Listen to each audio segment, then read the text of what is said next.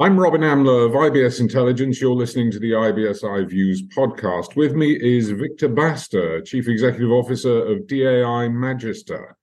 We are talking about the funding landscape for fintechs. Can you just take us through what we saw happen in 2022, Victor? Because it seems like there was a slowdown. Yeah. So there was a slowdown of maybe around about 50% year on year. And what we also saw was valuations of quoted companies, fintech companies, dropped typically around 60, 70% from the previous year. So the two operated more or less in tandem. The challenge we all have is, what is the baseline on which we look at this? The funding for fintechs generally is still very high in absolute terms. And it's certainly much higher than it was only a few years ago. But of course, once you've hit a high watermark, everybody references off of that. It's not just perception. I mean, it's reality. There are fewer dollars, pounds, euros around now for fintechs than a year ago. But putting it in context, the thing is one has to look at funding over a 5 or 10 or even 15-year period for fintechs overall, because what's happening is a transformation over a chunk of a generation, frankly, a transformation of how financial services is done. And financial services, the original idea was, well, one could just put together an app and distribute it out to people, et cetera. But there's no engineering or re-engineering being done of the entire financial system. And when you are dealing with people's money, obviously, in the movement of money at a high level, it takes a little longer than that. Plus, you've also had all of the legacy banks, which we know a lot about now, don't just stand still. And, there is a defensive element to what the existing financial system has done. So my point is, one needs to look at funding, not just year on year, because there is less money, but just in the aggregate. We're talking about hundreds of billions of dollars being poured over a 5 or 10 or 15-year period to fundamental digital transformation of the financial system. And we are only partway through that. Well, a lot of people have said to me, and I've said myself, more is changing in financial services in the last handful of years than in the last couple of hundred. There's an argument for that. Certainly, there's been more change in the last 10 years than the previous 50. That's for sure, if not a century or more. And the digital transformation, I think people were skeptical initially of how it would come and how quickly it would come to financial services, because, of course, you're dealing with the most sensitive thing, which is people's money. For the most part, if we actually step back a little bit, it has happened much more quickly than some people might have initially predicted. The way that we do financial services in many developed markets and in emerging markets, by the way, today is light years different than 10 years ago. Completely different. How we interact with financial services, how we all live our financial lives is completely different. Yes, it's the funding is down 50% year on year, but that's not going to stop the degree of transformation. And there are still huge areas, relatively untouched. You say that even though funding's down 50%, there's still a lot of money out there. Given that there are untouched areas, what are the aims and strategies? Some of these things are pretty well rehearsed. People are now looking for profitability, looking for et cetera, et cetera. Yeah. But let's go a level below that. Yeah. The profile of investability has changed overall. And people tend to go into kind of the weeds of this number or that number, but the overall profile has changed. Put simply, a year or two ago, you could lose money and make up for it in growth or forecast growth at almost whatever size. So if you were 20 million in revenue, but you were going to grow to 100 million within a year or two, you could tolerate losses of 20, 30 million a year in financial services. So the focus was simply, how do you 5x, 10x, even when a business has reached a certain stage? Yeah. That profile is no longer being funded, certainly to the same degree. And it's being funded much more by exception today rather than with regularity. a year or two ago.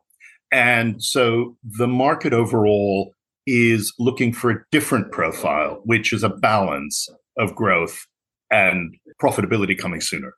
So it's the shift in profile that people are looking for and willing to deploy money into. That's really the change. If we go into the atomic detail of this number, that growth rate, et cetera, it doesn't change the overall profile that's been driven by sentiment, but also been driven by the reality. I mean, Robin, the reality is that businesses in financial services in too many areas have grown even more unprofitably rather than grown into profitability. That's the basic issue if I cut through it all. And that's become clearer. Personally, and I think many other people would agree, that there would have been this shift in profile anyway. It would have happened even if we didn't have the downturn. The difference is that there would have just been more money deployed or available for this different profile than we're seeing today. But no question, it would have shifted because the reality is too many businesses grew fundamentally more unprofitably rather than profitably, which is against the law of gravity. You're meant to become more profitable as you get bigger, put simply. Well, there's two things I'd say to that. And one is those of us with grayer heads will remember the dot-com boom and the dot-com bubble and the dot-com bubble bursting. There are, or have been, I felt, similarities in the energy and not necessarily misguided energy, but hopeful energy that was evinced by some fintech firms. And I saw that 20 odd years ago with dot-com firms. And the other thing is, you've used that magic word a few times, profitability. People, it seems to me, were forgetting that was actually the goal. That was actually the aim, was to make money. There's been a, quote, fallacy, which there is a pattern recognition from what you were just talking about. What is the fallacy? And here I'm not talking about certain areas of fintech, core payments infrastructure, things like that, which have a different dynamic. So I am looking at only typically consumer-oriented or small business-oriented, scale-oriented businesses, not just apps, but any manner of different financial services products. So what's the fallacy? The fallacy is that people were prepared to hold constant the cost to get the next customer and the next customer and the next customer. What we've seen is the cost to get the next customer has gone up. Now, we've seen that before in the dot-com crash. You could get customers, but the next one you got was not as profitable as the last one and potentially inherently unprofitable. We saw that, by the way, Robin, in e-commerce. A lot of fairly broad-based e-commerce businesses found that once you get to beyond your fan base, which isn't 20 million, right? Once you got beyond your fan base, you could buy more customers, but they were inherently either unprofitable or less profitable than the ones you had before. If we telescope that down to at least the consumer areas of fintech, what's happening is the cost to acquire customers is going up. So the assumption was, well, it would either be held constant or go down as you got bigger. Why? Well, you're getting bigger, you're more prominent, you can get more bang for the buck. And what's happened is that actually the reverse is the case. And so I can keep growing, but as I keep growing, the cost for that growth, incremental unit of growth, keeps going up. And there are a number of reasons for that, which we can talk about. One's competition. I'm not the only person trying to do it. And that is a product of what's happened with funding. A lot of people have been funded to go after more or less the same customer. Now, the reality is you or I have a certain amount of money every month that we can do things with. That hasn't really changed. So it's just that I have 7 people coming after that rather than 1 or 2 people. And the other thing is then, you're getting customers of lower quality that you can make less money from, who are less likely to stay with you, etc. So the marginal customer, if you will, has become more marginal, if I put it that way. Marginal meaning the next one, more marginal meaning less valuable. The assumption when I or you raise 50 million to go do this project was that the cost might go up a little bit, but probably would not go up anywhere near the way it has. And so literally my raising or you raising 50 million a little while ago put us on a treadmill. And that's the issue. And so what's happened, this is why I say that the downturn or the shift in the market in terms of profile would have happened anyway, is that was already becoming clear. And when you have downturns are the most acute when they are twinned with something else. The something else in a number of areas of fintech is the realization that beyond a certain stage, companies in this particular space, and there are many of those spaces, are not likely to be able to grow as quickly, profitably, as we might have first assumed. And then we have the downturn. A good example of this is buy now, pay later. I mean, it's actually a lab experiment in this. And I don't mean to focus on the worst offender, if you will, from a segment point of view, even though I will for a moment, which is just so we look at it, right? It's a classic case. You could finance Peloton purchases in the US, which is how the industry began in the US, was financing Peloton purchases, right? But, that's obviously a demographic of people who have a certain lifestyle, have a certain amount of money, blah, blah, blah, right? Decent quality credit risk. But they are expensive clothes horses. They're expensive clothes horses, yes. Well, that's a different point. No one's going to pass judgment on the thing itself, but it's just, the business model, if I put it that way. I could finance Peloton purchases with a degree of confidence that I kind of knew who was buying them and that they could afford to pay back, etc. Problem comes in when I start financing people I don't know in areas I don't know. And I'm flying at least with one eye closed. And what happens, of course, is that those customers then become less and less valuable. And what happens after a certain period of time is that it starts showing up in the numbers, default rates, etc. And these businesses inherently are spending more money to acquire less and less valuable customers because they're trying to build a business to a certain degree of scale. So I say it's a lab experiment for a number of things, a number of other areas within fintech, but it's a pretty good example of the kinds of things that, quote, can go wrong. We would have ended up with a reset anyway in buy now, pay later. It's just that everything dropped as well, and that realization was compounded by a fall in market values, which is what's led us to this point in a number of areas of fintech. But it would have happened anyway. Let's look forward now then. Assume we've got it right. We've got something that works. We've got something that's been backed, that's grown. How do we monetize it? What's the exit positioning now? We talked about the fact that the listed fintech equities have gone down in values. So how do I monetize my fintech? Is it all about M&A? 90% it's about M&A. But 90% it's always been about M&A. If you actually look over a 20-year period, and you look at successful exits in technology broadly, 80-90% of successful exits, when I mean people getting their money back and then making money on the money they've invested, 80-90% over a period of time are M&A. IPOs are a very small proportion. They get a lot of press, and it's true that it's hard to pull off a $10 billion M&A deal. That's fair enough. So the top few companies inevitably will get the highest price through IPO. But successful exits, the vast majority has always been M&A. And there's another interesting point. Years ago, it used to be the case that after a company goes public, there's 70-80% chance over a 5 or 10 year period as a public company that they will either be acquired, merge, or in some cases go out of business. So that M&A wheel, if you will, the M&A dynamic doesn't stop at IPO. It happens to the vast majority of companies that are public. So the answer to your question is 80 to 90% was always like a law of gravity. It just applies here to fintech, one way or another.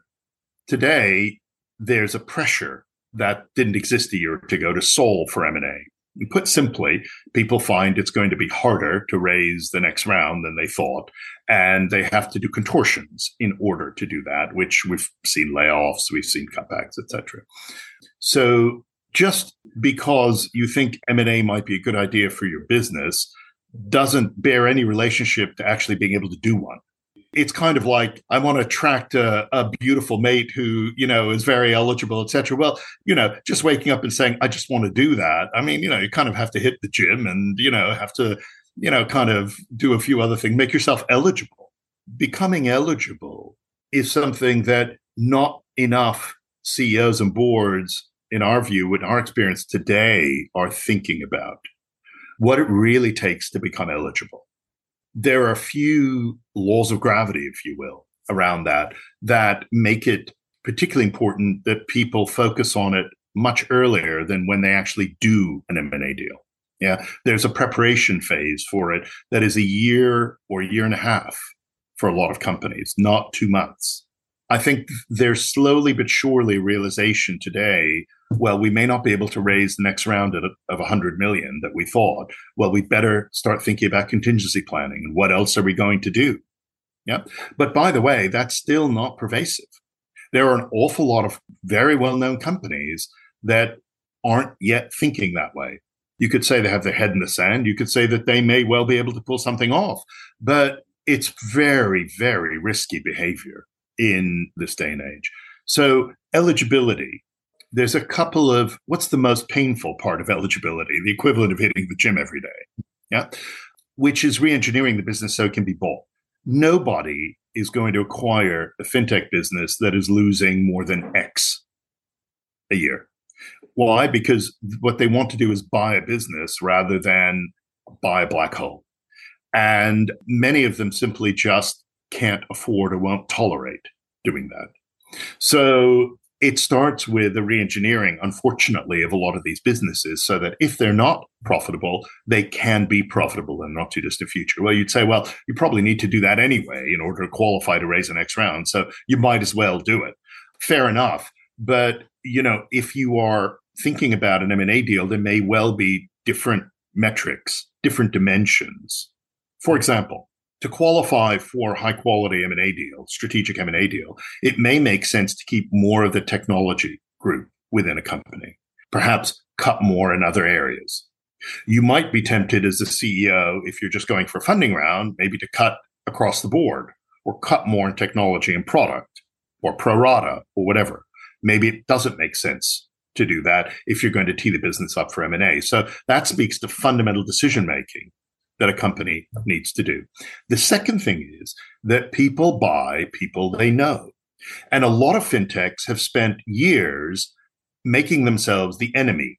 All right. Well, let me put it another way. The insurgent, the Hun, the whatever, that's fine up to a point, but you also need to be acquirable. And companies that have put themselves out as the antagonist and, the legacy financial services players are the enemy, et cetera, isn't a great starting point to be acquired for a high price. Why? Well, because if I'm a financial services institution, last thing I want to do is buy something that guarantees tissue rejection. And that's what I'm going to get. So if the culture is freewheeling, antagonistic, all of that, it makes it impossible to acquire with confidence. And it makes it very difficult for me to do it. Third is that a lot of fintechs have spent very little time talking to and getting to know people in the financial services ecosystem, regulators, etc. Right? They try and avoid regulators, they try and skirt it, etc., rather than being compliant, which some of them obviously are transitioning. And they certainly don't spend very much time with who they might class as the enemy. I'm being a little extreme here. I mean, high quality fintech CEOs get all of this, right? I'm not trying to caricature, but I'm just making extreme comparisons. So people buy people they know. Subtext, people buy people they know and like. Yes. So spending time, so part of a CEO's job description in 2023 is spending time with financial service companies who would be logical buyers of the business, them understanding over a period of time where the strategic value is in a potential deal. And so they pop the question, not you. Nobody should put their fintech up for sale. If you want to get a strategic M&A deal done, that is a very good way to solve for a very low price. I tell this to people all the time. It's this notion of being bought, not sold. And to be bought, you want people to pop the question. For people to pop the question, you need to seed the idea. And that is something that CEOs of fintechs, particularly if they are minded towards a strategic deal, should be spending 10% or more of their time over a 12 or 18-month period, because it takes time to do. I guarantee you that maybe 5% of fintech CEOs of companies above a certain size are spending 10% of their time doing that. I guarantee you. I can literally go through the last 50 fintech CEOs of companies of a certain size that we spent time with. It's just not something that they do. Victor Basta, Chief Executive Officer of DAI Magister, thank you so much for your time.